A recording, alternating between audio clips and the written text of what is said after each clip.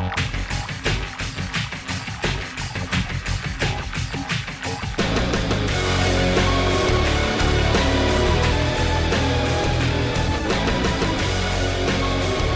here we go on a Sunday night. Welcome on into Wave Sports, Fox Sports Radio, Las Vegas, 98.9 FM, 1340 AM. We're coming from you from all parts of the country right now.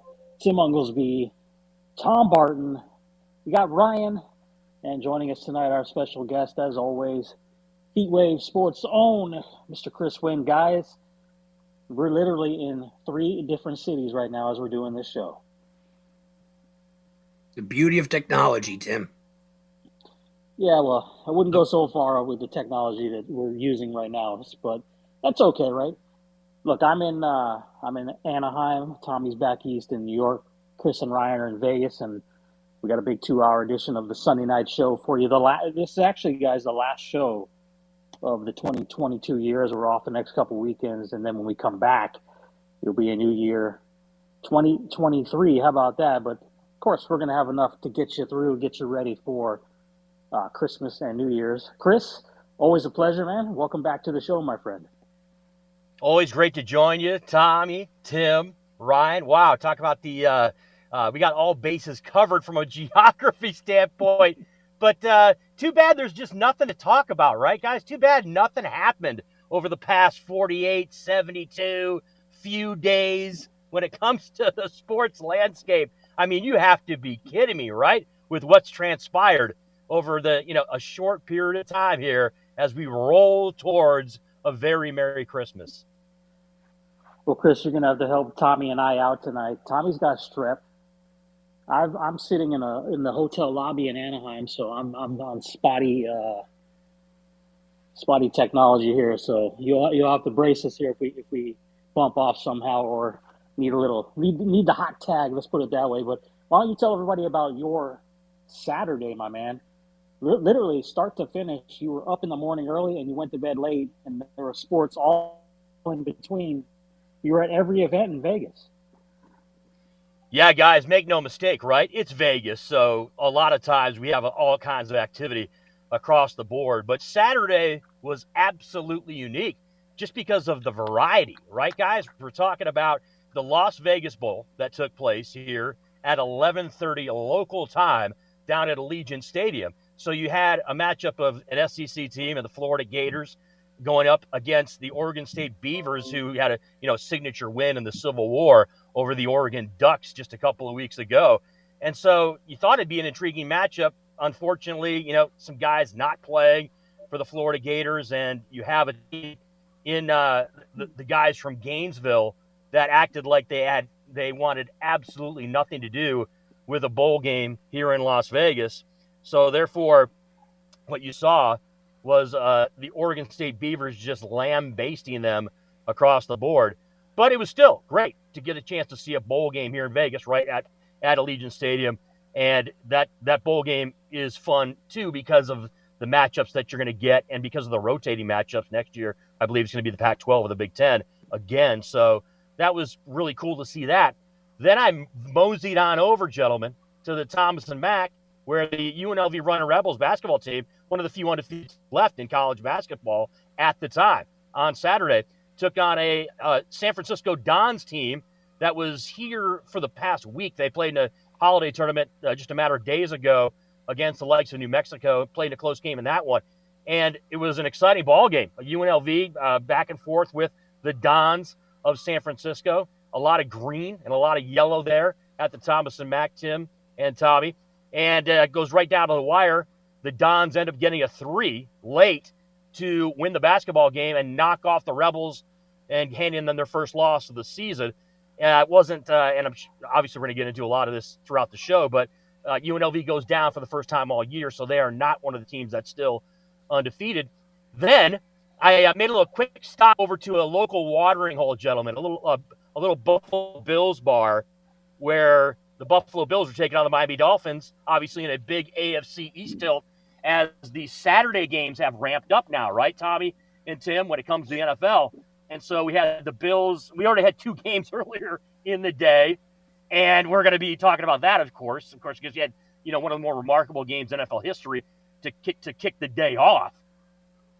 But got a chance to catch a look at that Buffalo Bills Miami Dolphins game, the two of the premier teams in the AFC, and then cap the night off with heading over to the T-Mobile Arena for the Vegas Golden Knights against the New York Islanders. Vegas coming off a 2-game short stint on the road, taking on the Islanders, and it was not a good result for the fans there of the Vegas Golden Knights as the Islanders come away with a victory pretty handily, actually.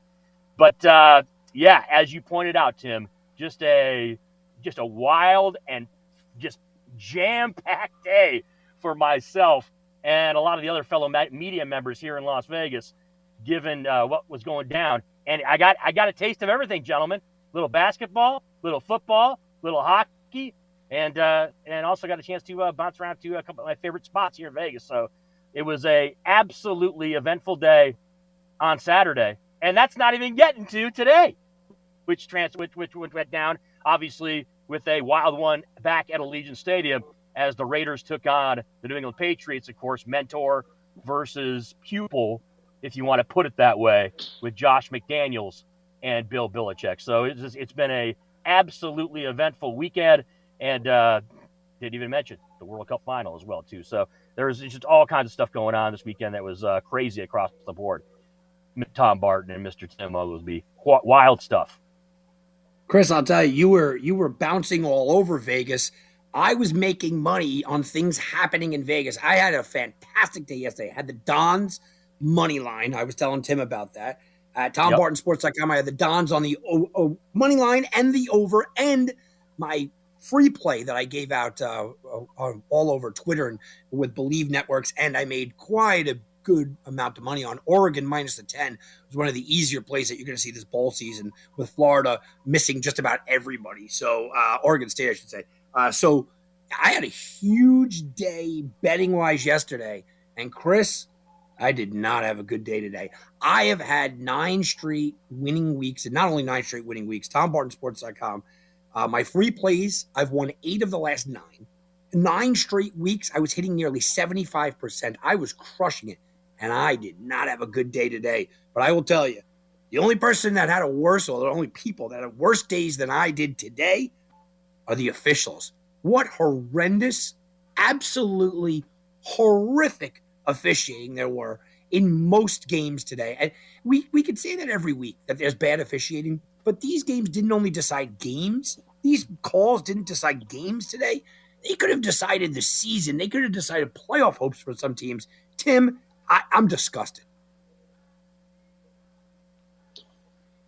How does officiating get worse as the season progresses, right, Tom? You'd think that these guys have had enough practice, let's put it that way, to understand the rules and what they're watching. And in today's day and age, in fact, guys, I was at the Charger game at SoFi today, the Tennessee-San Diego game.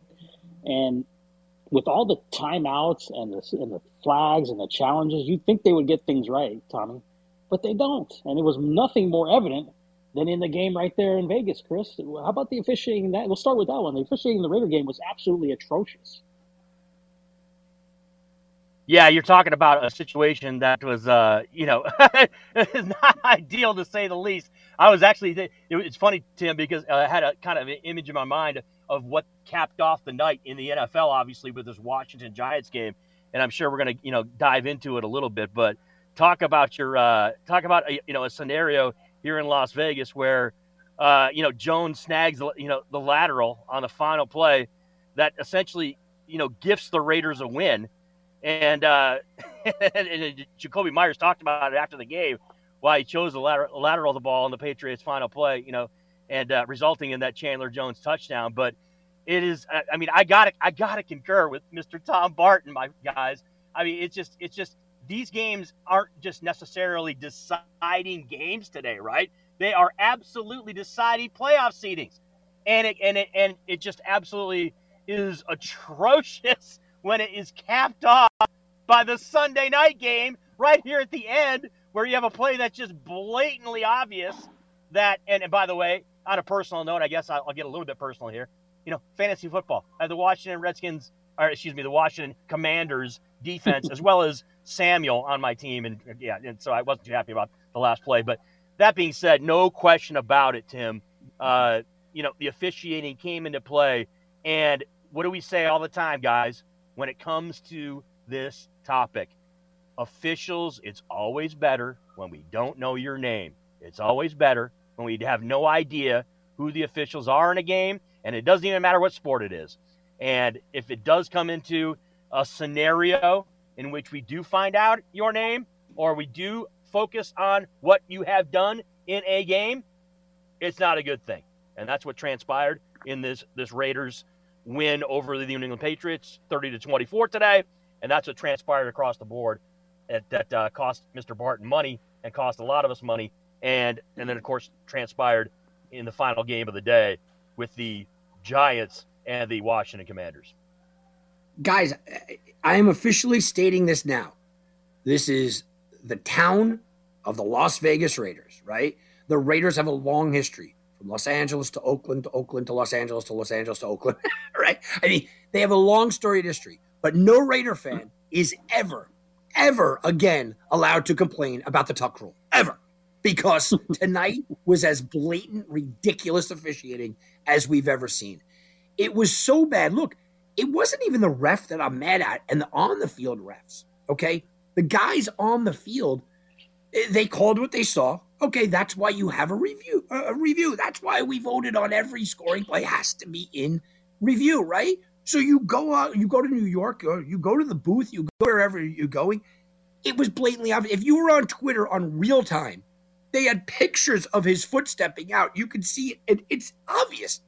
And not only did they say, okay, you know what, the play stands inconclusive, they said confirmed. That means they had absolute evidence that he did not step out.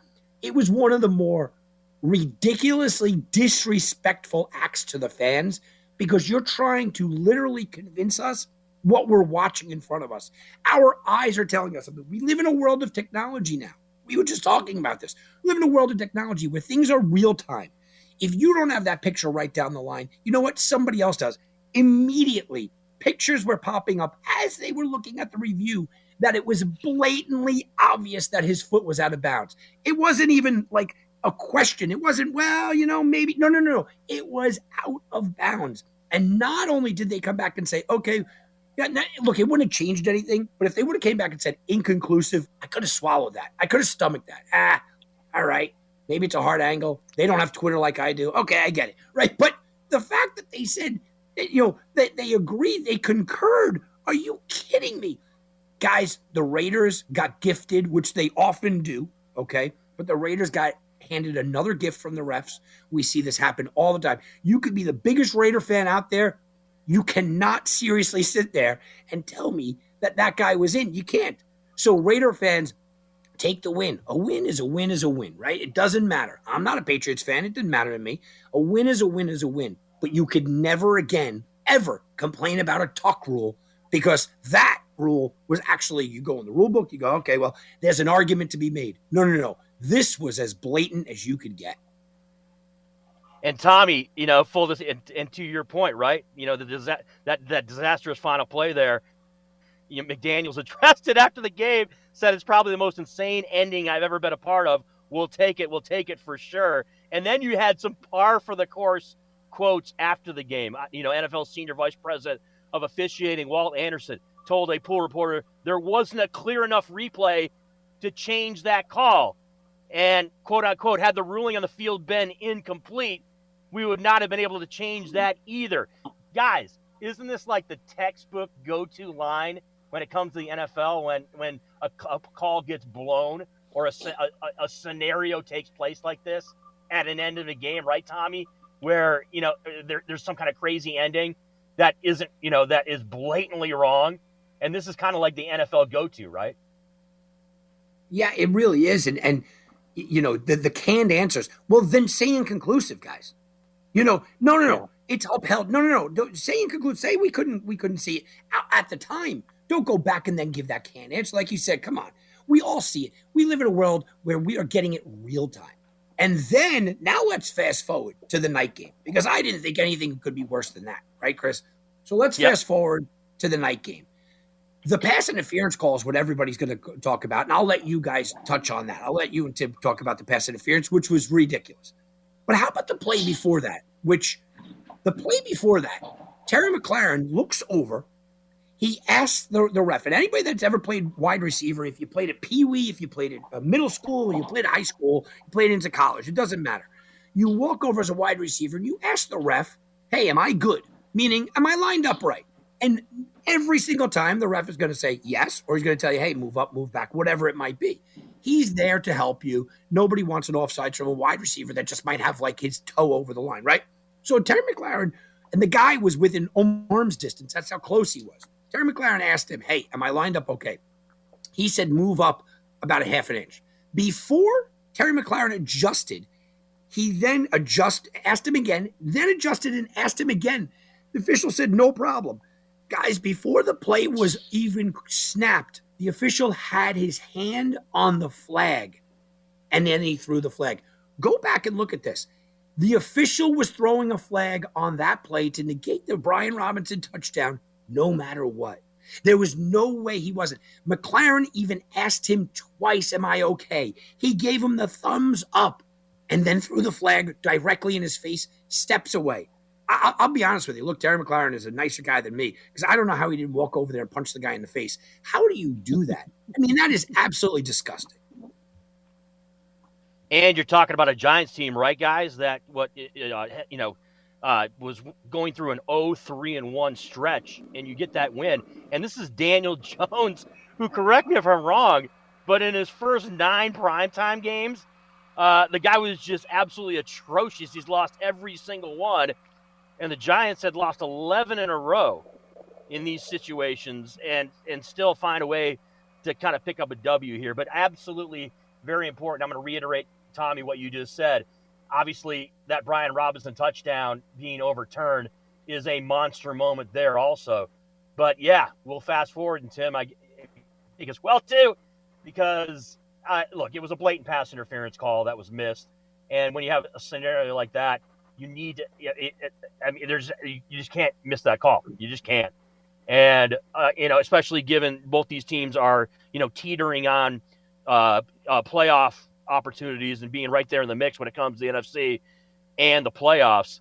And, you've got a Washington Commanders team that could have, tied that football game there at the end, and then anything can happen. But that being said, look, the famous line, it is what it is. You cannot miss that call on that stage at that point in this game.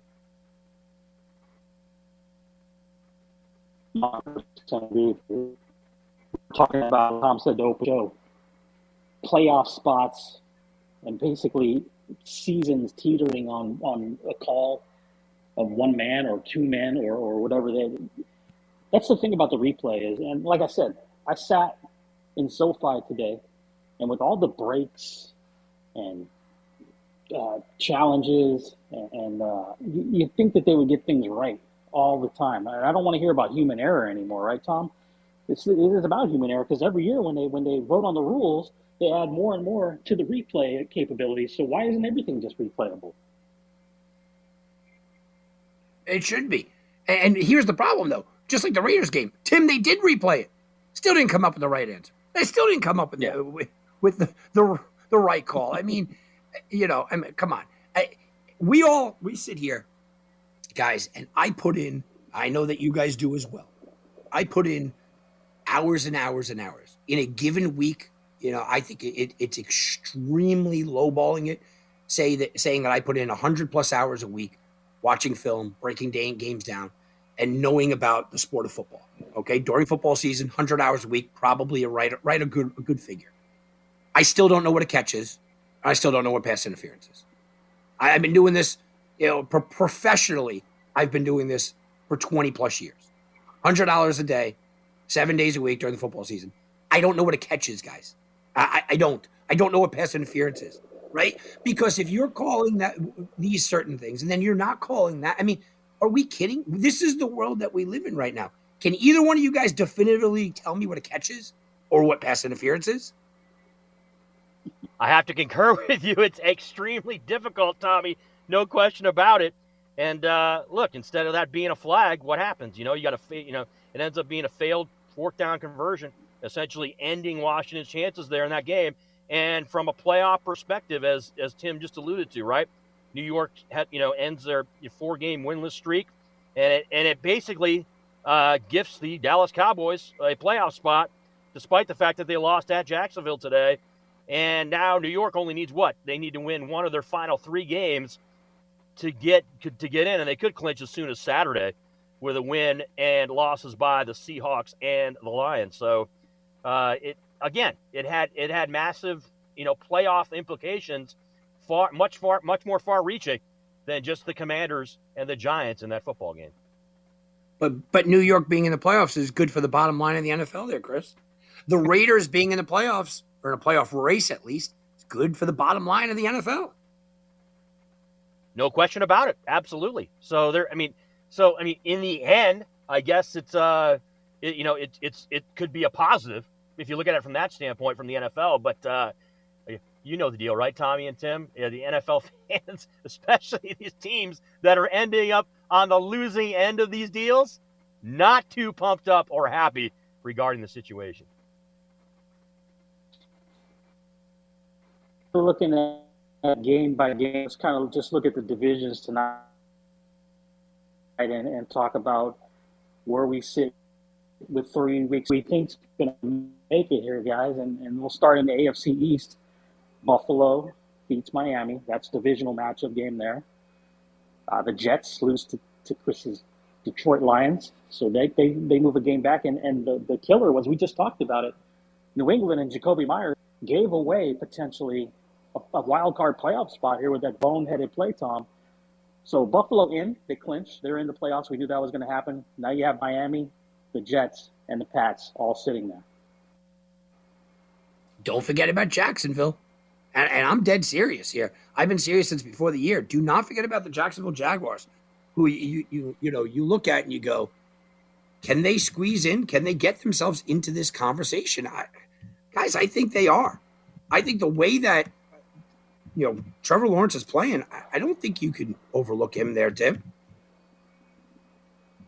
And to venture back to last night, right, guys? The Bills, as you alluded to, Tim, in the AFC East, wrapped up their 4th consecutive playoff berth and 5th in 6 seasons under Sean McDermott, as the Bills, of course, unfortunately for us, Heatwave Sports fans, as well as myself and others, didn't get a chance to have Tom or Tim opine on those games last night because of the VGK coverage. But Buffalo eked out that win over Miami, and they overcame an 8-point deficit to do it with Josh Allen overseeing scoring drives there in the final 2 possessions, and then, of course, capped off by Tyler Bass hitting that field goal as time expired to let Buffalo kind of eke that one out, where it was a game, right, guys, where we thought there was going to be typical upstate New York weather, where we expected, you saw some of the images during the day about what was going on out there in Buffalo. You thought, oh, wow, it's going to be a snowy, pre-Christmas tilt between the Dolphins and Bills. Ended up being pretty clean when it came to the weather situation throughout most of the first 3 quarters of this game. Then the 4th quarter, we started to see the Buffalo weather start to come into play. But pretty impressive to see the Bills be able to. But what about this Miami Dolphins team, Tommy? Because, we were waxing poetic a lot about this Dolphins team, and rightfully so, given, the talent level that they have down there. But this is a team that's teetering now when it comes to the playoff situation and is in nowhere near a position where they are solidified when it comes to playing in the postseason in the AFC, or particularly in the AFC East. Yeah, look, I live with a Dolphins fan. You know that. And I was watching that game. After that game, Abby was upset. She's all mad. And I said, I look at this as a good thing. I look at this as encouraging. I do. To me, this was as impressive as a loss as you could have. They played a game where Buffalo had revenge on their minds in prime time, in 20-degree, ridiculous conditions, into the 4th quarter, which was a blizzard, against Josh Allen, who might have had his best game of his season, and they only lost by 3. Right? Tua showed he can go toe-to-toe with everybody. They played at less than 100%. Mostert ran the ball well. Their defense up front played well. I mean, look, you play that game 10 times, Miami's going to win that game 5 out of those 10 times. I think it's an encouraging sign. Now, again, it doesn't help the record. They're not winning the division, okay? But I look at them as a playoff team that people are going to overlook, and they're going to forget how good they were when they were healthy and they were clicking. And I think that loss opened my eyes up to Miami going, you know what? They didn't just have a couple of good games. I know they're reeling right now, but now there's value. You're talking about a sports betting world. I think there's plenty of value on Miami. They're only 4.5 point favorites next week against Green Bay on the advanced line. That's a lot of value. People are overlooking Miami. I could see Miami in the playoffs, guys. I could see Miami knocking off every single AFC team, bar none. I can see Miami hanging toe-to-toe with Kansas City, who looks vulnerable, hanging toe-to-toe with Joe Burrow. I can see Miami beating Buffalo as opposed to Buffalo going 3-0 against them. Any team in the AFC, I can sit back and watch Miami go out there and beat. And I was really impressed with their performance, even in the loss. Guys, let's move over to the AFC North. Cincinnati now in first place via their win over Tampa today. Baltimore lost to Cleveland yesterday. So 10-4, 9-5. Those are your two teams there in the North. We'll go ahead and count Cleveland and Pittsburgh out. Baltimore's in, Tim. If you look at the percentages and the number, basically, if they beat Atlanta on Christmas Eve, then they're in. I know it hasn't looked good. I know it's not what you want to see. I know that Huntley's not the guy that you want to see out there. But there are encouraging things to come away from a loss with Baltimore as well. But the one thing that you could say is they're already in. I mean, they're not going to lose all 3 of these games. They really got to win just one more game. But I think we should throw this back to you, Tim. How do you feel about your Ravens right now? Just look, they're not the team they were earlier, obviously, and it's frustrating to watch because, look, we never expect Tyler Huntley to be the next Lamar Jackson. We get that, but he looks worse this year than he did last year in spot relief. So it's not a positive feeling, Tom and Chris. Obviously, I want Lamar back in there ASAP, because we do need to clinch and get into the playoffs where we have to worry about anything else. And I say I'm talking as a fan, obviously. But I don't know, Tom. The positives that I've seen the last 2 weeks in which they've split is that the addition of Dobbins back to that lineup, the running game is starting to really come together. And I think that's going to help this team out here in the next 3 weeks. What do you think, Chris? Oh, I think that's definitely a great point to be made about Baltimore, Tim. But Cincinnati, obviously, in that division, this is a different story, right? Obviously, you don't like the slow starts, right? If you're talking about this Bengals team. And that's exactly what, took place again today against the likes of Tampa Bay. But down 17 points early, you get Joe Burrow throwing for 4 touchdown passes in the second half, and you get some uncharacteristic mistakes, right, from Tom Brady. I mean, there's just mistakes that you don't expect him to make, when it comes to, Trey Flowers picking him off there to set up 1 touchdown. And then you got, Logan Wilson sacked with a sack force fumble that led to another one. And then Brady talked about it after the game, saying, look, there's just too many unforced errors, too many situations where you can't win games like that. When, and Brady, by the way, he's been picked off 4 times in the last 2 weeks after only throwing 3 picks the first 12 games of the year. So opportunistic when it comes to Cincinnati's defense. But you're talking about this AFC North, guys. This is a Cincinnati team that has retained sole possession of first place in the AFC North there with that 10-4 record. And the Bengals are just one of those teams that are, one of those 9 lives teams, I guess, where people just want to talk about every other squad in the AFC when it comes to being Super Bowl contenders other than the team that was actually playing in the game last year. So I thought it was actually pretty impressive to see what Joe Burrow and this Bengals team was able to do against the likes of Tampa Bay, who is absolutely reeling right now at 6-8. And is the team that everybody thought was going to be the clear-cut favorite when it came to the NFC South, and they just seem to be kind of just hanging on by a thread at this point. Tom, what's your view on frauds? Tim, total frauds. I don't buy it. When we talk about the Bengals, I know earlier in the year you had mentioned that there would be not even a playoff appearance. Or have you changed your tune on the Bengals? Total frauds, Tim. I don't buy into them at all. You can't convince me that a team that is getting Joe Burrow sacked as many times as they are can possibly be taken seriously. I just do not take this team seriously. And I get it. We're going to sit back and everyone's going to talk about that Kansas City win, right? Because that's their signature win. That's it. Look at who they've really cut through during their winning streak. And obviously down Tom Brady. A Browns team with a half of Deshaun Watson. A Titans team that is clearly not the team that we thought. And that game, Treylon Burks was injured.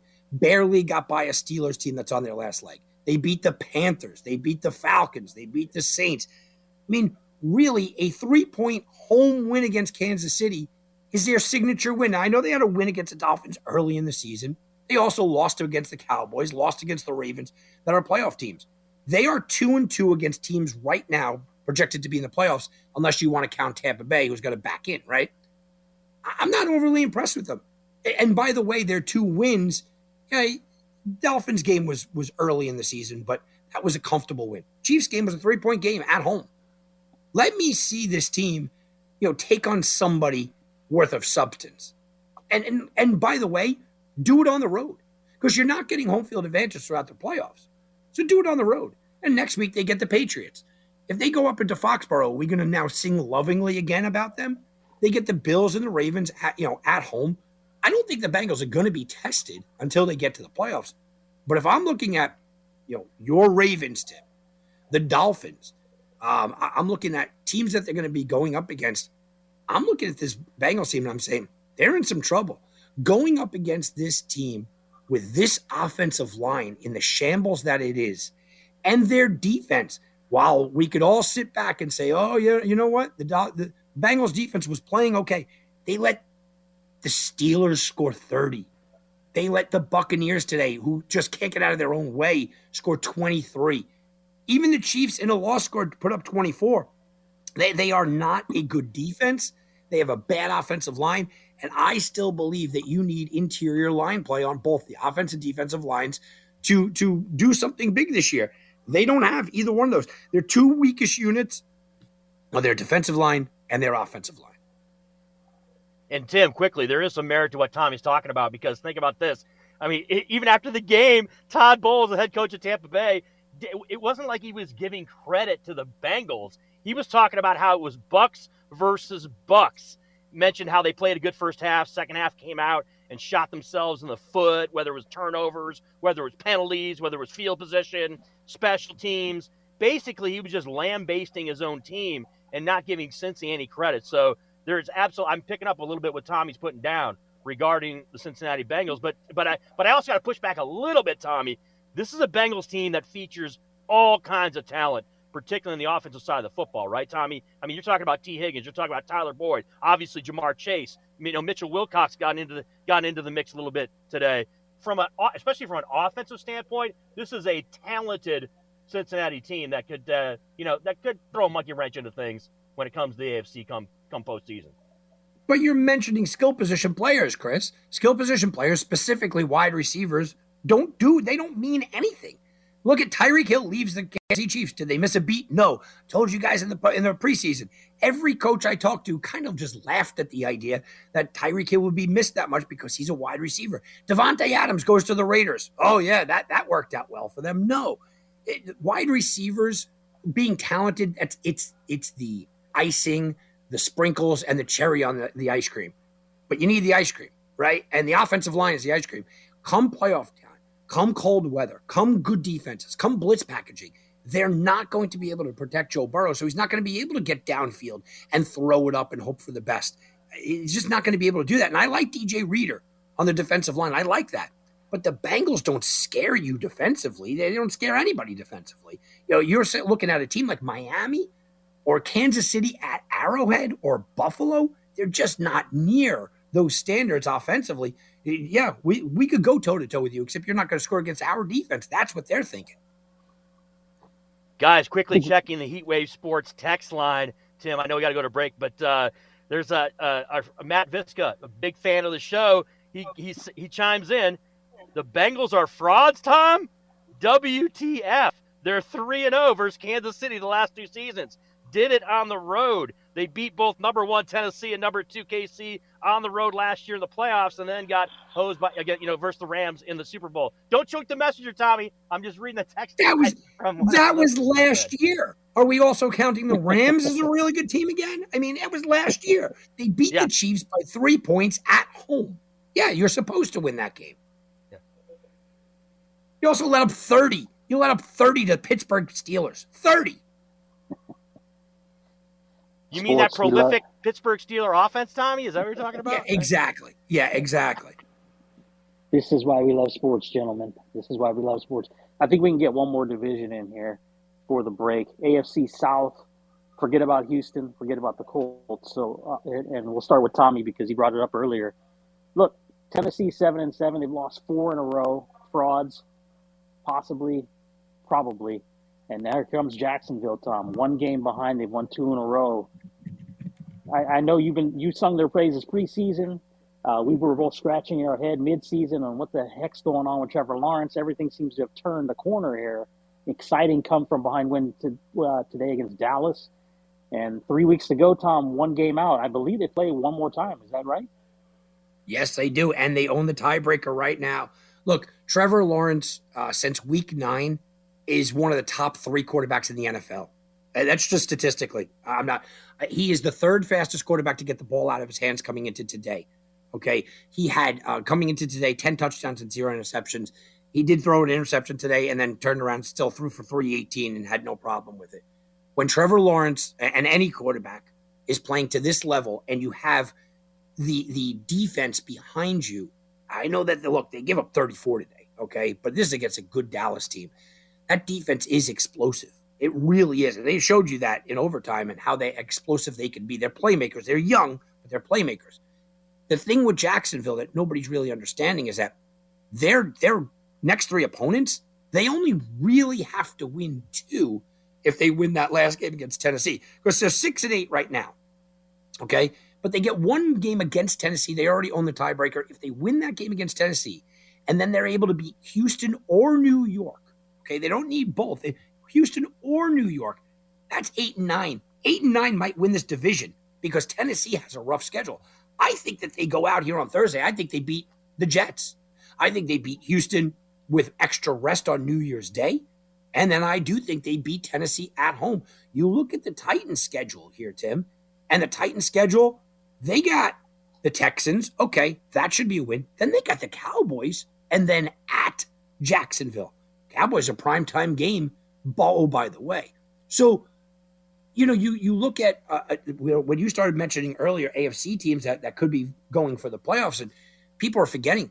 No, listen, Jacksonville could get in there. They're not going to be wild card in there, but they could certainly get into this mix into the playoffs. And I think that if they do get in, Tim, they are a scary team because of how Trevor Lawrence is playing. We all knew he had the talent. Okay, we watched it in Clemson, one of the more talented quarterbacks to ever come out of college, ever. We all knew that. And then what happened? He got stuck with Urban Meyer, a bad coach, just kicking guys all over the place, and just bad scheming. We've seen glimpses of Lawrence here and there. Now they have opened it up. They came out of the bye week and basically just said, okay, Trevor Lawrence, throw it all over the field. Since the bye week, 3 of the last 4 weeks, he's thrown for 318 yards or more. He is lighting it up. I think this Jacksonville team is the best team in this division. And not only that, I'll go one step further. If Jacksonville gets into the playoffs and they take on a team like a Baltimore, who, oh, by the way, they've already beaten this year, or they take on a team like a Chargers, who they've beaten this year. If they take on one of those type of teams, even maybe a Miami could go down. I don't think they're quite up to the Buffalo. Or your Cincinnati. You give me Jacksonville, Cincinnati, I'm taking Jacksonville plus the points.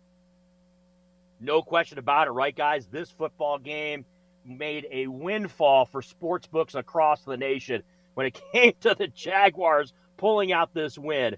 Look, Dallas, I was one of those people, and Tommy talked about how he had a bad day today. Well, this is one of the reasons why I also did not have a top-notch day, Tommy, was, of course, this Dallas Cowboys come from ahead loss to Jacksonville and was a textbook case of letting a team hang around or giving a team life, any life whatsoever, is going to be extremely dangerous, and that was the case. And then, of course, capped off by Rayshawn Jenkins, who has played a lot of football in his life, from peewee football to high school to college, never has returned an interception for a touchdown until today. Of course, he picks off Dak Prescott on that tip pass in overtime and takes it back 52 yards for the touchdown to give the Jags that stunning win over the Cowboys. This is all this is going to do, right, Tim and Tommy? All this is going to do is fuel the sports radio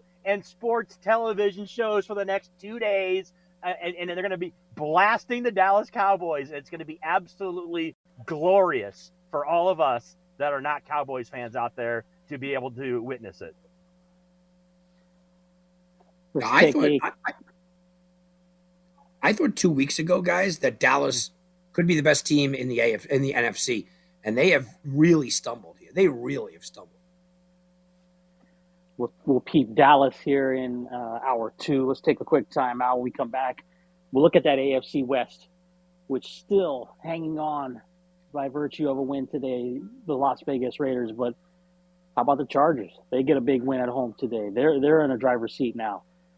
And, of course, we'll talk about the Kansas City Chiefs. Another close one, but they get it done again this week as well. All that and more coming up here on Heatwave Sports, Super Sunday Night, Fox Sports Radio. Do you know who that was? The basketball player. It was LeBron James. He's kind of like the basketball player. Oh, yeah. I think I saw one of his soda commercials. Do you follow sports? Oh, my God. Sports? I love them. Who are your favorite teams? I like smaller teams, like not the big leagues. I like the, Long Island Mediums. The Acorn Pine Cones. I haven't heard The Fire Island Penguins. I like the Cincinnati Thunder Wizards. You can stop. The Orlando Blooms. You can stop. Now back to Heatwave Sports. Here's Tom Barton and Tim Unglesby. I know I've said this before, guys, but I actually like the name Cincinnati Thunder Wizards. What do you think, Chris? Cincinnati Thunder Wizards. I don't like anything that woman says. And I'm using the term woman very, very, very nicely.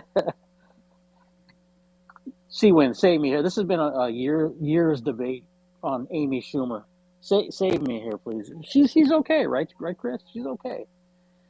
I mean, she's all right. I'm not going to sit back here and act like I'm a monster fan of hers, but I mean, I could there are times where I do get a chuckle out of some of her material. But I'm not a hardcore, super fan. I don't think the debate necessarily is on her acting or comedic skills. Right. It was based purely on attraction.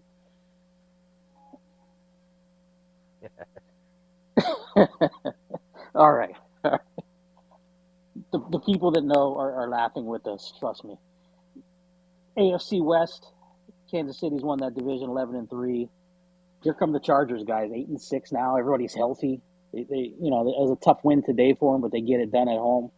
And then the Raiders 6-8, hanging on by a thread. What do we like in this division, Mr. Barton? Tim, I couldn't hear you there quickly. Sorry. I said in the AFC West, KC has won that division at 11-3. The Chargers next up 8-6. They have everybody healthy right now, so they're putting it together. And then the Raiders hanging on at 6-8. Your thoughts here? Yeah, look, I don't want anybody to make it from this division other than the Chiefs, just because it's not entertaining. I'm sorry. Look, the Raiders, I know we're on Las Vegas radio, and I'm going to upset some people and everything. Look, they're not entertaining for advancement, right? So I want people to get into the playoffs that have a chance to upset some teams early on. The Raiders secondary is atrocious, okay? It's absolutely terrible. And you can tell me that Jacobs and Devontae Adams are fun and the offense can do this and the offense can do that and all that. Yeah, I get it. They're not a team that I see being able to knock anybody off. And I think I can say the same thing about the Chargers. I know I'm in the minority here. Tim, you picked them to win the Super Bowl, right? A lot of people picked them to go very far this year. I'm in the minority because their defense is horrific. It is record-breaking. Coming into today's game, they were allowing 5.4 yards per carry. That is the worst mark since 1960, okay? You're going to be able to run all day on them. So it's nice and it's fun, and we can be all lovey-dovey about Justin Herbert, who's, by the way, 7-13 against the spread at home. And we could be all lovey-dovey about Keenan Allen's back and Mike Williams and Austin Eckler. Oh, and this is all great. The reality is that their offense isn't clicking like it should. Justin Herbert threw zero touchdowns today.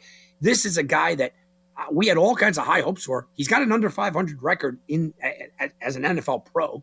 They are badly coached. This guy should not have a job. And their defense is horrific. I mean, historically horrific against the run. So I don't want either one of these teams to make the playoffs. I think one of them will. I do think the Chargers probably will. But I don't want either one of them to, because I don't see either one of them being a real threat. They're not entertaining as a team. They're going to be run all over.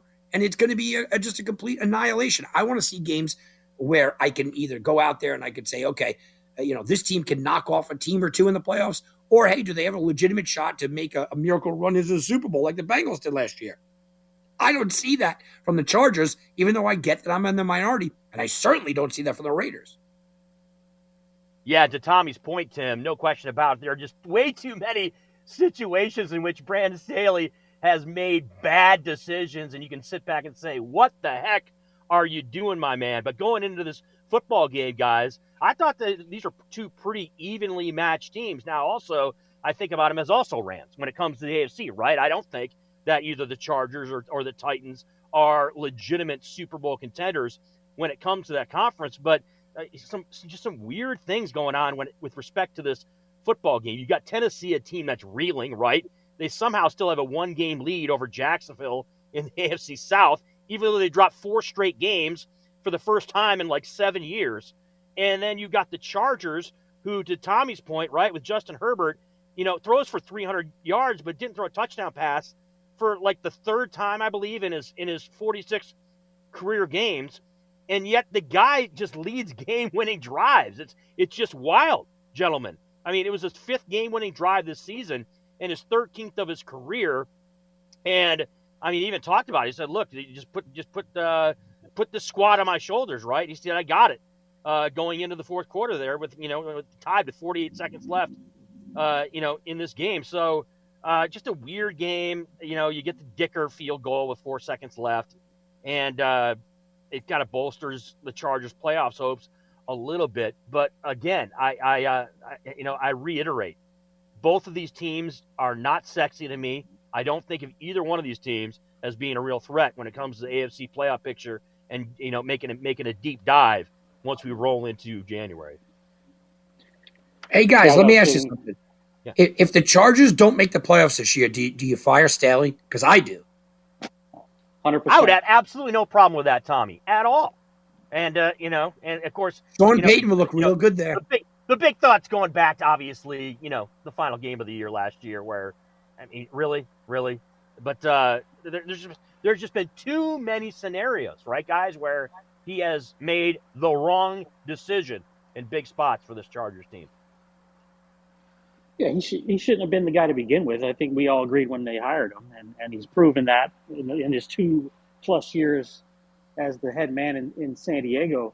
And in fact, Tommy and Chris, sitting in SoFi today, talking to Charger fans, as we all football guys do. Tommy, you said it. They make the playoffs or not. They want Sean Payton in there. They don't want Staley. So I think if Spanos was intelligent, which is debatable, it wouldn't matter. Anything short of winning the Super Bowl, I say you make the change anyways, right, Tom? Listen, I am because you have a superior talent that is just not winning. And we could heap all the praise on Justin Herbert that we want. Tim, I know you love him. I like him too, okay? We could heap all the praise on him. The results are not there, right? They just are not there. And you can't tell me they didn't build a team around him. He's got 2 of the best receivers in the game. You can't tell me he doesn't have a running back. He's got maybe the best running back in all of football. Can't tell me he doesn't have a defense. They got Bosa, they got Max, they got James. They gave him a defense. I mean, they have built a team around him, and he simply cannot get results. So it's either you change the quarterback, who you know is uber talented, and say, all right, you're out of here. We're going to make a change because we're not getting results. Or you change the man in charge of controlling that quarterback and you bring in a guy that has done this before. I think the similarities between Herbert and Drew Brees are pretty massive, actually. I think that what Sean Payton got out of Drew Brees and Drew Brees was able to find with Sean Payton is absolutely what Justin Herbert could find. I don't know what's wrong with the Chargers, and I could say that for the last 30 years. I don't know exactly what's wrong with the Chargers outside of they don't have the right head man in place. Maybe it's a Herbert thing. In a game like this, against the NFL statistically worst secondary, or actually worse defensively than the Raiders, the worst defensive secondary in football, Justin Herbert can't throw a touchdown. Look, you can tell me he won the game, guys, right? Tell me, well, yeah, a win is a win is a win. To me, that's a deficiency between Staley and Herbert. And instead of just blaming Justin Herbert, I'm going to blame Staley for right now. But I'll tell you what, eventually, we're going to have to start pointing fingers at Justin Herbert. Yeah, but to piggyback a little bit what Tommy's saying there, right, guys? Look, when it comes down to this situation in Los Angeles with the Chargers, the writing's on the wall, right? Justin Herbert's going to be their guy. I understand what Tommy just laid out from a statistical standpoint and what his production has been. But as of right now, with respect to that franchise, if there's a decision made, like you guys are just talking about, regarding is it going to be the head coach that goes or is it going to be Justin Herbert, it's going to be the head coach. It's going to be Staley. That's going to be the one that's going to get bounced out. And then they're going to make do with Justin Herbert and try to, circle the wagons, use whatever phrase you want to use to right the ship there in Los Angeles with that team. But it's going to be if one of those guys stays, it's definitely going to be Justin Herbert at this point. Oh, they love Herbert. I told Tommy at the game, they love him. Tim, the Chargers make the playoffs, okay? Win a first-round game, but Sean Payton says, I want to go to the Chargers. Not would you make the change. Do they make the change? I would say yes, they do. Spanos is weird, but I mean, Marty Schottenheimer left after where did they get to his final year? An AFC Championship game, and he left. So I will say yes, Tom. It happens. Sean Payton is the guy. Everybody wants him. The fans want him. The city wants him. I'm sure Justin Herbert probably wants him as well, Tom. So I would say yes, that happens if they make the playoffs, if they win a playoff game. Heck, if they get to the AFC Championship game, possibly, but you're really shooting yourself in the foot if you continue on any further than that, I think. I'm telling you now, Charger fans, if they make the playoffs, I don't think he pulls the trigger. It's like a once-in-a-lifetime Charger fans better situation. root for a 3-game slide here. Yeah. All right, let's time out. Number 2, as it is the top of the hour here on Heatwave Sports, Fox Sports Radio Las Vegas. We ran through the AFC. We'll hit the NFC on the other side of the break. Tim Unglesby, Chris Wynn, Tom Barton, and Ryan with you here on this Super Sunday night. Hour 2 on the way. It's Heatwave Sports, Fox Sports Radio. Hey! This is you, baby. This is you! No! You must show us some respect. It's a seesaw battle. Neither offense can move. Colts driving now with the ball. Armadillos better stop him.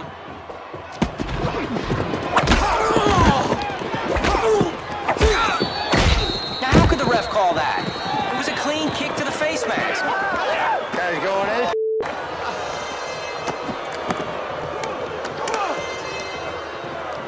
Illegal contact.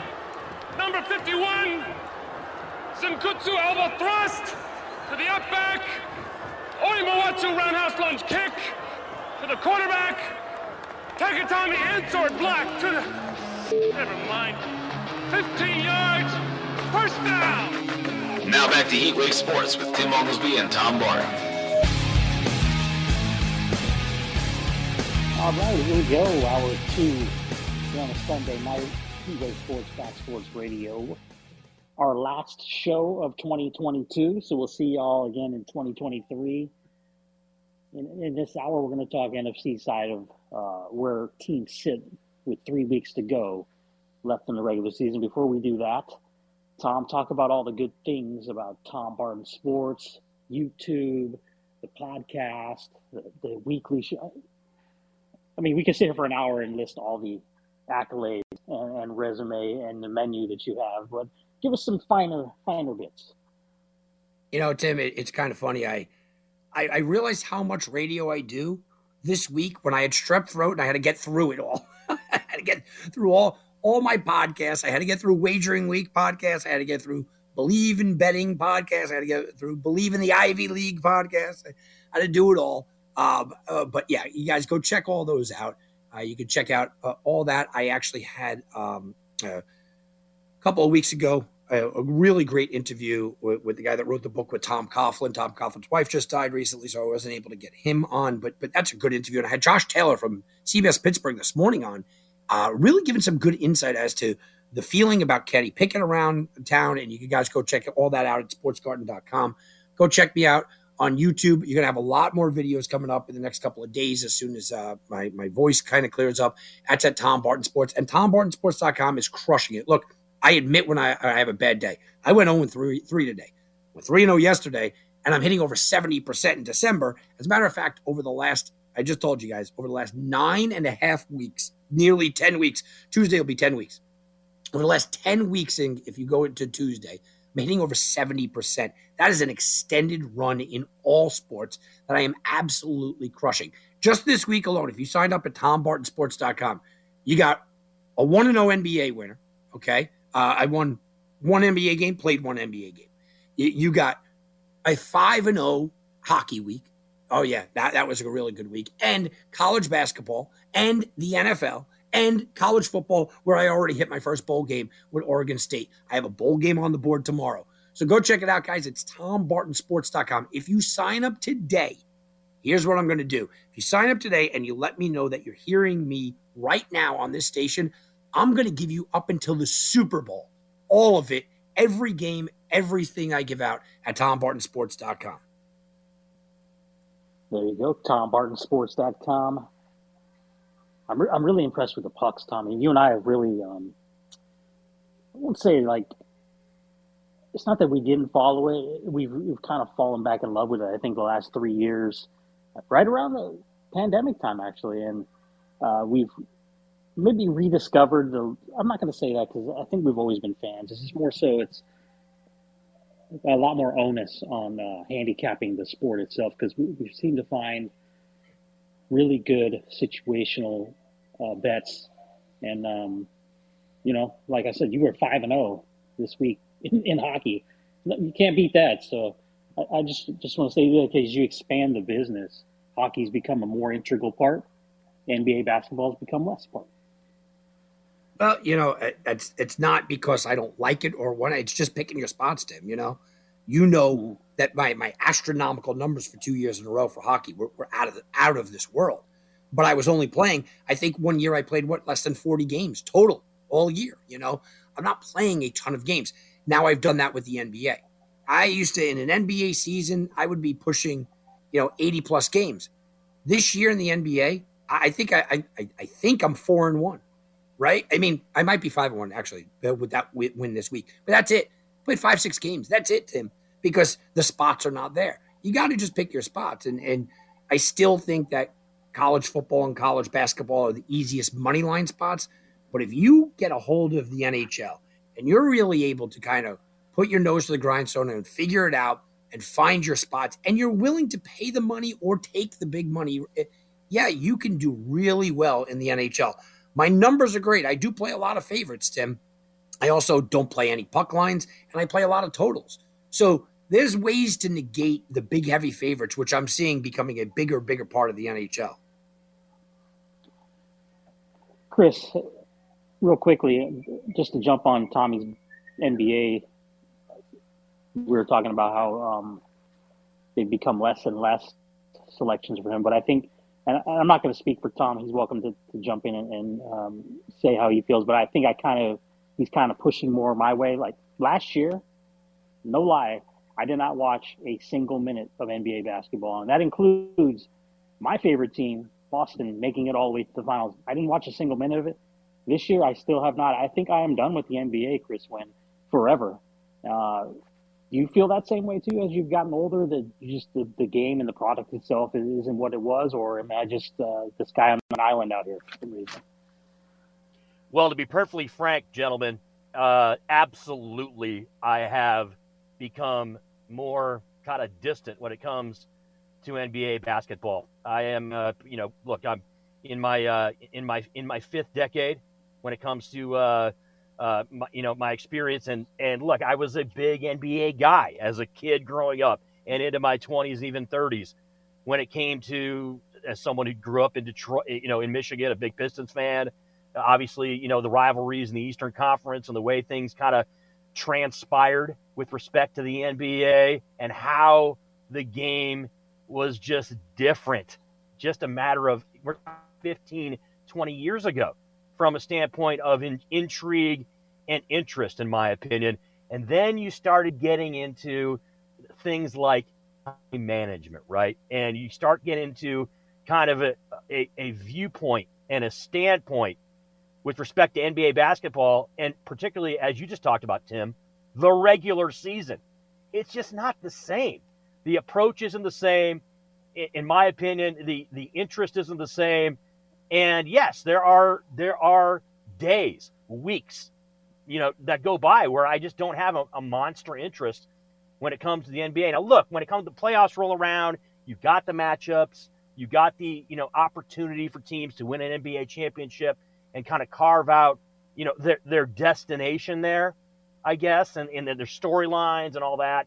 But there's just too much other stuff going on, and that time management thing, man. I am not on board with it, Mr. Barton and Mr. Oglesby. I don't understand. We could talk about another 4 hours about this.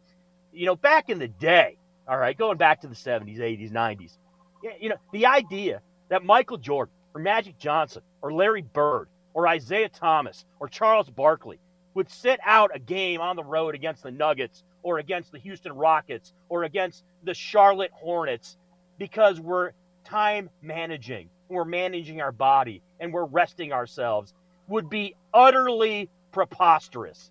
It would not happen. And now it's just a regularity, in the era. And it kind of coincides with LeBron's career, right? It's kind of kicked in the mid 2000s and has really become a factor now in the last 15 years, where this is a thing. And it's just, to me, it's soured the sport a little bit. And then there's some other stuff that's happened off the court that I'm sure Tommy's going to concur with me that I think has soured a lot of NBA fans as well too.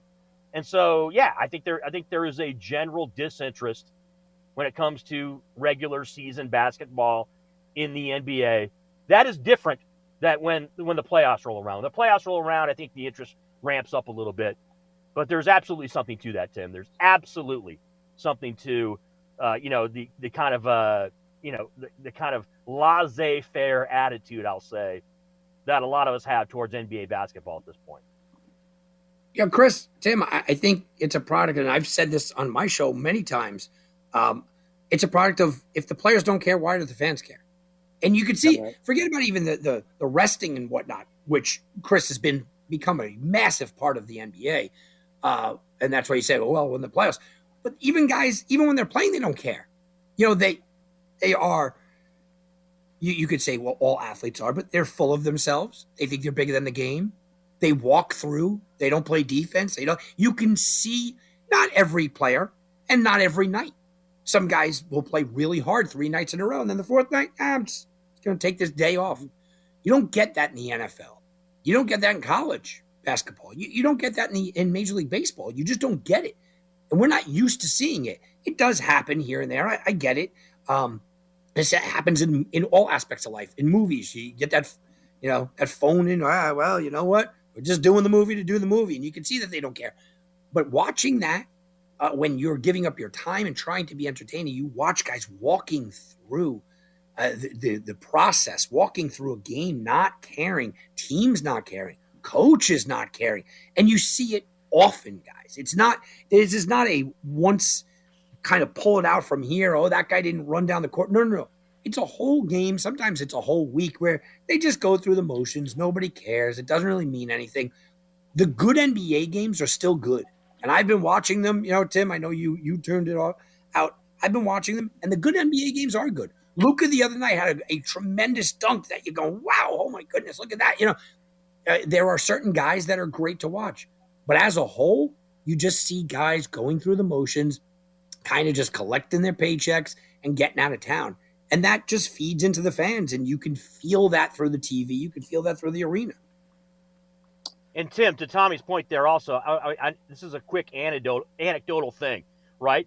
There's only, there's say the average Joe, the average Jane, is spending 3 figures, spending 4 figures on some of these tickets for these games, right? They have one opportunity to see a team come into town and play against their squad, right? Whether it's Zion Williamson, whether it's LeBron James, whether it's Anthony Davis, whether it's, Kyrie Irving, right? And the one chance to see him. And because of time management, they're sitting that game out. That matters. That's not a good thing. And so, I mean, and look, it may sound petty. It may sound like I'm being, judgmental or whatever. And look, I get it. If there's legitimate injuries, okay, if you have a legitimate injury situation, understandable, okay?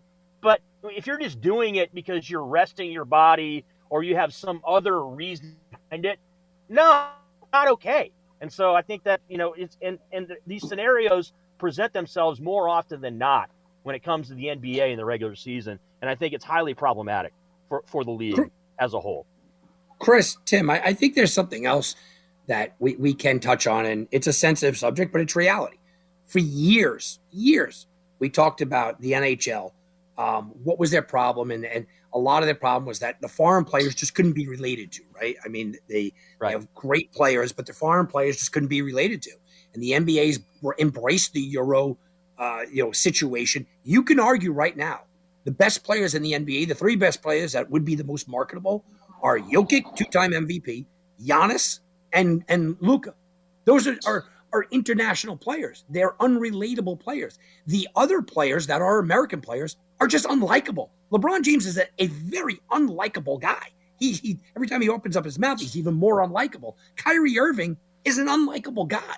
The big names, Kawhi Leonard is a weird guy. He's an unlikable guy in many aspects. So you have an international flavor that the NHL proved years ago. It just doesn't adapt, and people can't adapt to that, or else Connor McDavid would be the biggest name in sports. And then you embrace that your best players are international, and then the players that are American, they're kind of unlikable guys. I think if the sport had someone to back, a couple of guys to back, the Magic Bird scenario again, this could rejuvenate because it's still a decent product. It's just how it's presented to us. So the other night I was watching, I get ESPN Plus, right? Because I like to watch the out-of-market hockey games plus the college basketball. And actually it's a pretty good bundle if you get it. It's Hulu, Disney Plus, and ESPN Plus for one price, $12.99 I think it is. It's actually a really good deal. But so I go to ESPN to get the ESPN Plus, and what do I see on the front of the cover screen, guys, right? The highlight of it is Knicks Bulls. And I looked closer and I realized that both teams are under 500. And I'm like, wow, this is really what they're expressing on their cover page as the front top story of the night. I was like, geez, I give up, man. I really can't. Yeah, because it's Chicago, New York. They don't care how good the teams are.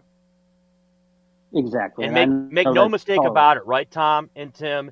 The NBA has some underlying issues that need to be addressed, or else, the popularity of that league is going to continue, I think, to see a downfall. Now, that being said, I mean, let's be intellectually honest about it. It is still the number 1 basketball league in the world.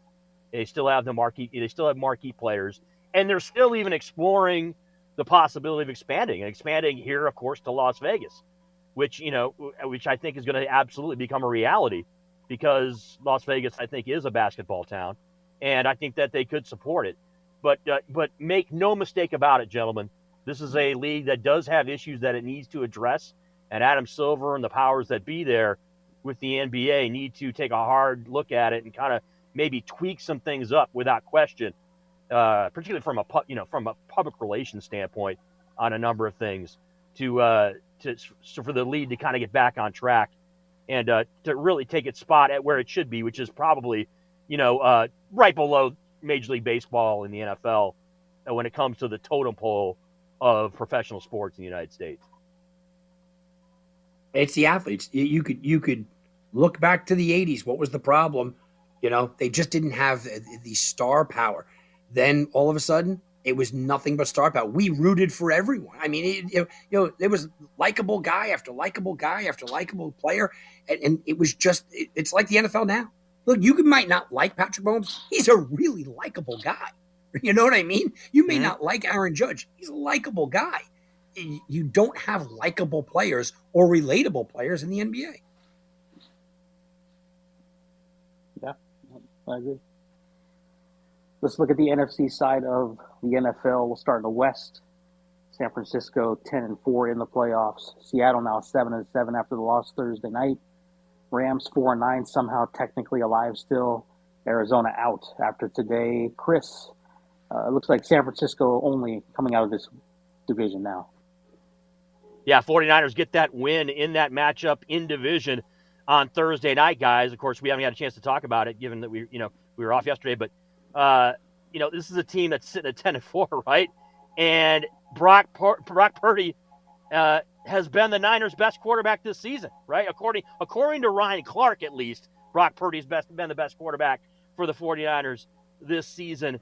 And what's the narrative surrounding this team, right, guys? It's that, at every other position, the San Francisco 49ers are top-notch and a quality football team, with the exception of the quarterback position. Then you have Brock Purdy throwing a pair of touchdown passes to George Kittle, and the Niners end up winning their first NFC West title since, 2019, by beating the Seahawks in that game, despite using their third starting quarterback this season. And, look, I got to be honest, guys.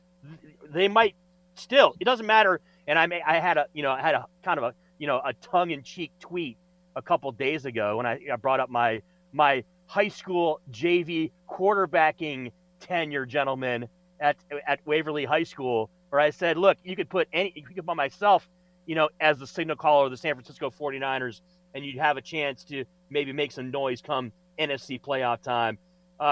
Look, the Niners got a handful of big plays out of their rookie quarterback. You didn't make any throws during the limited practice time leading into the game, and yet was able to go out there and get those 2 touchdown passes to George Kittle, not lose the football game for them. And San Francisco wins its 7th straight, guys, and it's using that stifling defense essentially to frustrate Seattle in that game Thursday into countless mistakes. And this is a 49ers team that defensively is going to lean on that unit. And I think is going to continue to win football games here down the stretch for the San Francisco squad. I'm a little torn about San Francisco, guys, because I think Ryan Clark is insane. Just about everything that comes out of his mouth is clickbait. Yeah. Brock Purdy went on the road for the first time ever. The first time in his career he went on the road in the NFL. He had 217 yards, 17 of 26. That's not good. Okay. Yeah. First 11, right, Tommy? First 11 completions. Yeah. Yeah. Okay. But listen, it's not good. Getting an 8-point win over Seattle, who was missing Walker. I mean, look, it's a road game. Again, do I believe that San Francisco is still going to win games? Yeah. They got Washington and Arizona at home and the Raiders. They're probably not going to lose another game for the rest of the season, regular season. Do I believe they're a legitimate playoff threat? I don't know. I mean, I don't think so, but the NFC is so weak that they certainly might be. Because, Minnesota's a fraud. Philly doesn't really scare me.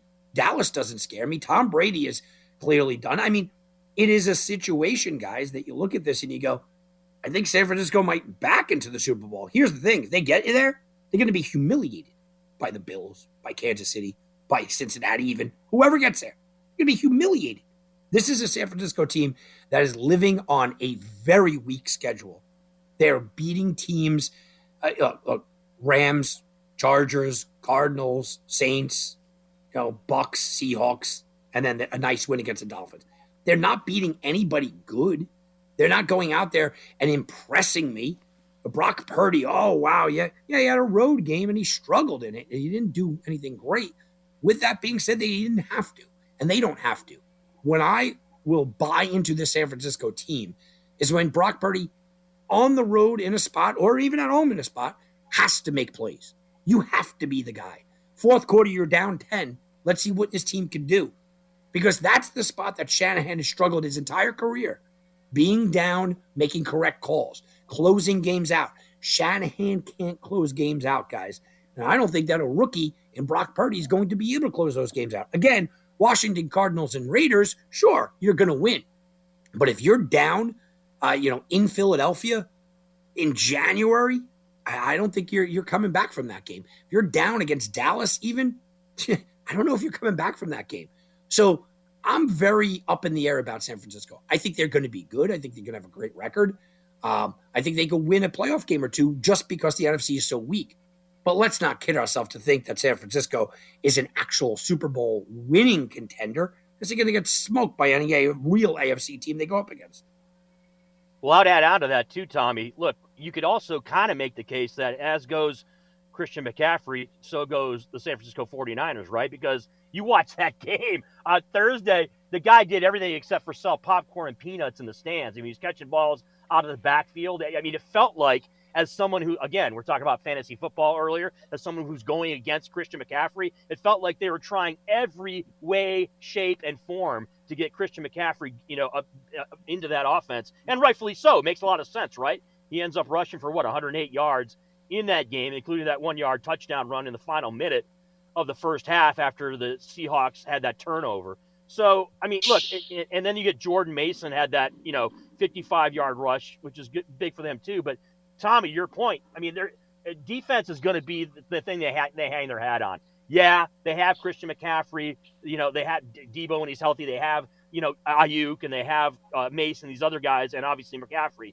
But it's not like their offense is going to go out there and just start lighting people up, and that's how they're going to win football games, especially come playoff time. They're gonna need to have one of the more balanced teams in the league, and they're going to need to get just enough, really, which is it sounds kind of preposterous for me to say, given they have Christian McCaffrey, as a weapon on offense. But it almost feels like that, right, Tim? Is that this is a team that their identity is wrapped up in their defense, and you just kind of think that they're going to get whatever they can get from an offensive standpoint. Guys, this is still a team. I'm with Tommy as well. I think his comparison,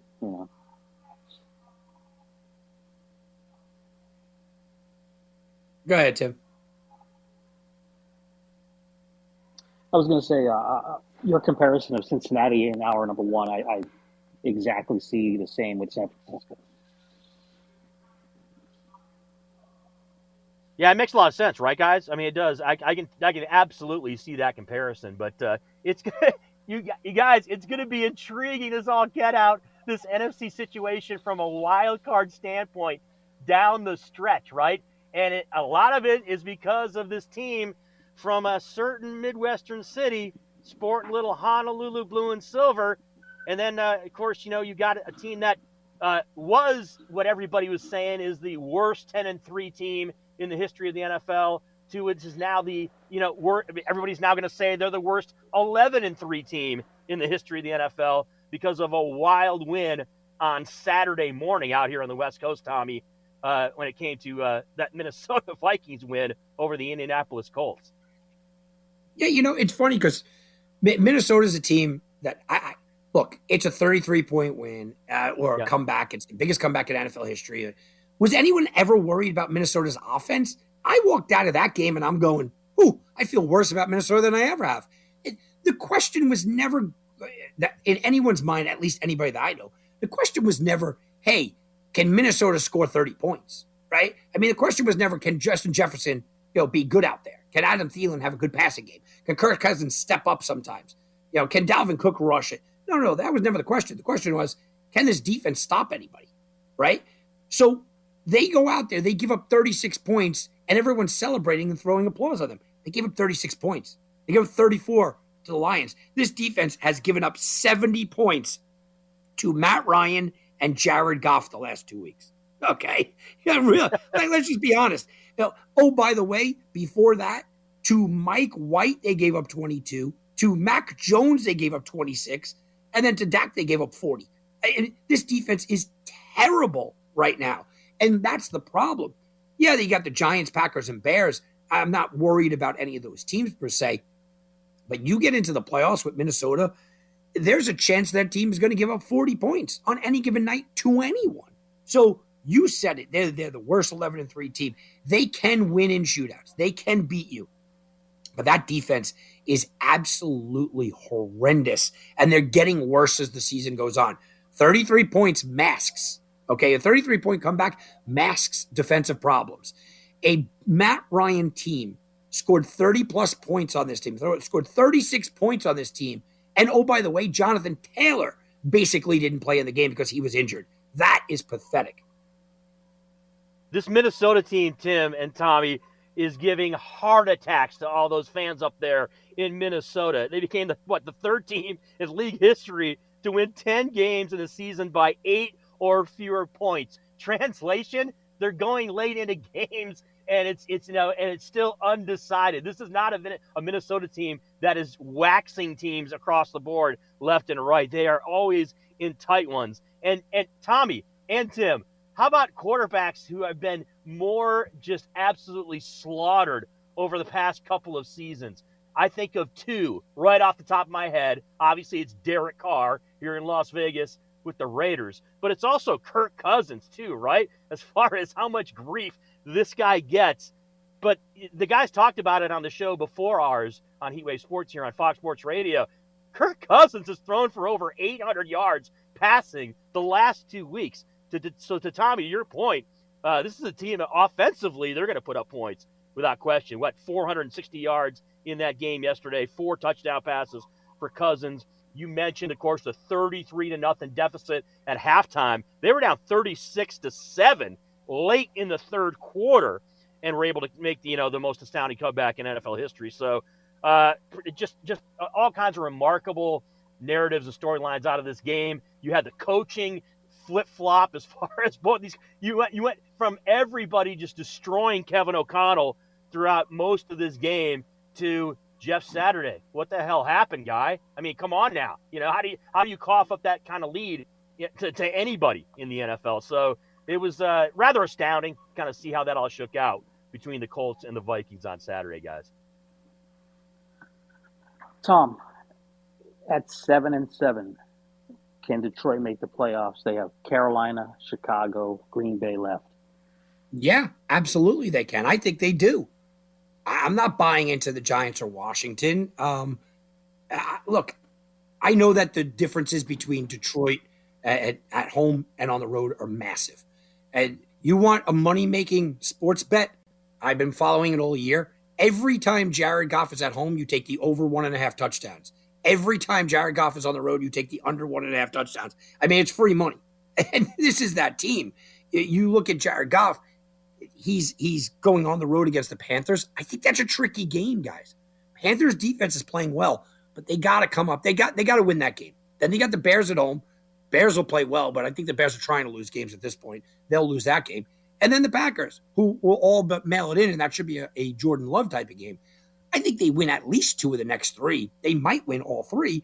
And I do believe that 9 wins get you in the playoffs in a weak NFC. And I said that before the year, and I say that now. Look at Washington, look at the Giants. The Washington loses today in a game, however it wound up working out. Now they get the Niners in San Fran, the Browns, and the Cowboys. They're not winning all 3 of those games. There's no way. So at best, they're winning 2, and I think they only probably win 1 of those games. All right, that puts Detroit in. Or do you want to talk about the Giants, who everybody all of a sudden has the Giants in the playoffs? Oh, yeah, here we go. The Giants, because they got this weird fluky win tonight, is suddenly a playoff team. Well, they got the Vikings in Minnesota next week, then the Colts, and then at Eagles. Here we go with the Giants. They could lose all 3. So not only do I think that the Lions are going to make the playoffs, I think that they can leapfrog Washington and the Giants here and be even a 6 seed. Yeah, guys, you got this interesting logjam, right, when it comes to the NFC and these teams that are 6-8, 7-7, right there teetering on the edge of playoff competition. And with respect to the Lions, obviously I have a dog in the fight here. This is a team that has been scoring a lot of points this year, to be quite honest with you. I mean, you're talking about an overall offense. I think they're 4th in the NFL, and they scored 74 points and had 900-plus yards in their last 2 wins. And their winners of 3 straight and 6 out of 7 after you're starting the year 1-6. And I believe they're either be the first team or one of the first teams to ever be 1-6, and if they're able to make the postseason, So pretty astounding stuff. And offensively, look, they were pretty much stymied throughout most of this game, right? The Jets, from a defensive standpoint, were pretty solid, despite the fact they're missing their best pass rusher on the defensive line for New York. So the Lions have all kinds of weapons across the board, and they just weren't able to get a whole lot going. You love DeAndre Swift. You love Williams in the backfield. You love some of the pieces they have on offense. They now have Jamison Williams back, the high first-round draft pick, who is going to add even more intrigue to this Detroit Lions offense. And yet they were able to, they basically grinded out this win today. I mean, it took a 51-yard touchdown pass late to Brock Wright, who pretty much nobody, even Detroit Lions fans, have hardly ever heard of, when it comes to getting the win in New York. So they end up sweeping both games against the New York teams there in New Jersey. And as you, Tommy, and Tim both mentioned, the schedule very favorable for Detroit. You're talking about a Carolina Panther team that is mailing it in. You're talking about a Green Bay Packer team that is probably going to be kind of close to mailing it in. And then, of course, the Chicago Bears team that I think Detroit's better than. So it's a Detroit right there at 7-7. And I think they're probably going to finish the season at least 9-8. And that could lead to the first playoff appearance in about 6 or 7 seasons for the Lions. And, hey, but when the rubber meets the road, my friends, with us Detroit Lions fans, we want a playoff win. We can talk all we want about making the playoffs, about being relevant again maybe, and, being the talk of the NFL. It's all fun and games. But the last playoff win was in 1991 against the Dallas Cowboys. That's something that has to change before us hardcore Detroit Lions fans, Mr. Barton and Mr. Oglesby, start waxing poetic about the guys in the Honolulu blue and silver. Chris, they can beat the Vikings. And by the way, for years, and I mean years, I patted myself loudly on the back on this show because I was screaming before the draft that the number 1 pick in the draft that year, specifically absolutely number 2, should have been Quentin Nelson over Saquon Barkley and over a bunch of other guys. Well, yep. I did the same thing just 2 years ago when I screamed at the top of my lungs, and Tim had to listen to me week after week scream that Penei Sewell should be the number 2 overall pick to Trevor Lawrence. How do you like your Penei Sewell? Look, the Jets should have taken him over Zach Wilson. That's obvious. San Francisco should have taken him over Trey Lance. That's obvious. Atlanta should have taken him over Kyle Pitts. That's obvious. I still think Cincinnati should have taken him over Jamar Chase. I mean, how do you love your Penei Sewell? Talk about St. Brown and all you mentioned, all the running game and the offense. No. It all starts with up front, and man, did they put up together a real nice offensive line. Yeah, I didn't even mention it, and it's a great point, Tommy. Offensive line, right, for the Detroit Lions. One of the better offensive lines in football. You talked about Penei Sewell. You're talking about one of the better young offensive linemen, when it comes to an opportunity for him to be a multi-year Pro Bowler at that position. And, oh, by the way, he catches passes, too, out of the when they run the tackle and offensive lineman eligible plays, the guy can go out there and snag a catch, too. But I digress. Yeah, it's absolutely an imperative part for this Detroit Lions team from an offensive line standpoint. Make no mistake, guys. From an offensive standpoint, the Lions can score points. And what you just said, Tommy, yeah, they can beat the Minnesota Vikings. You know why I know that? Because they did this season already. But, they'll have to do it in the playoffs to really make us believers when it comes to this team out of Detroit and any kind of playoff success. Guys, we are winding down Sunday night. Time for our last time out. When we come back, we'll look at that crazy NFC South here on a Super Sunday night at Heatwave Sports, Fox Sports Radio. You ready?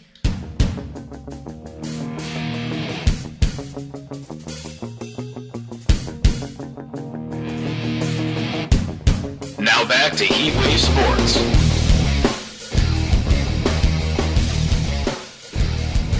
All right. wrap things up here on a Super Sunday night. Heat Wave Sports, Fox Sports Radio, Las Vegas. Just a quick programming note. We are done until next year. Have a great holidays, everybody listening. We appreciate all the support for Heat Wave Sports. Now going into, Tom, this will be year number 13, my man. 7 more years till we hit the big 2-0. We'll be joining Ryan in the Nevada Broadcasters Hall of Fame. Chris Wynn as well. I think you're going with us, Chris. Yeah, I still think I have some work to do, gentlemen, when it comes to respect to the the Nevada Sportscasters Hall of Fame. Still a little bit work to do. We got 2 divisions to go. We got some limited time, so keep that in mind while we go through here. In the NFC East, look, it's Philly, Dallas, but as we've talked about throughout the night, guys, and we'll start with Chris, Giants and Washington. That was an important game tonight. We started the show off talking about how the referees potentially could ruin seasons here, and really looking at the records. That was a big win for the Giants and a terrible loss for the Skins. So, looking at it, one of those teams isn't going to make it. Maybe 2. I think Giants might have snuck in here, Tommy and Chris, but just that's an interesting division, especially when we talk about that next one after this. You'll understand why.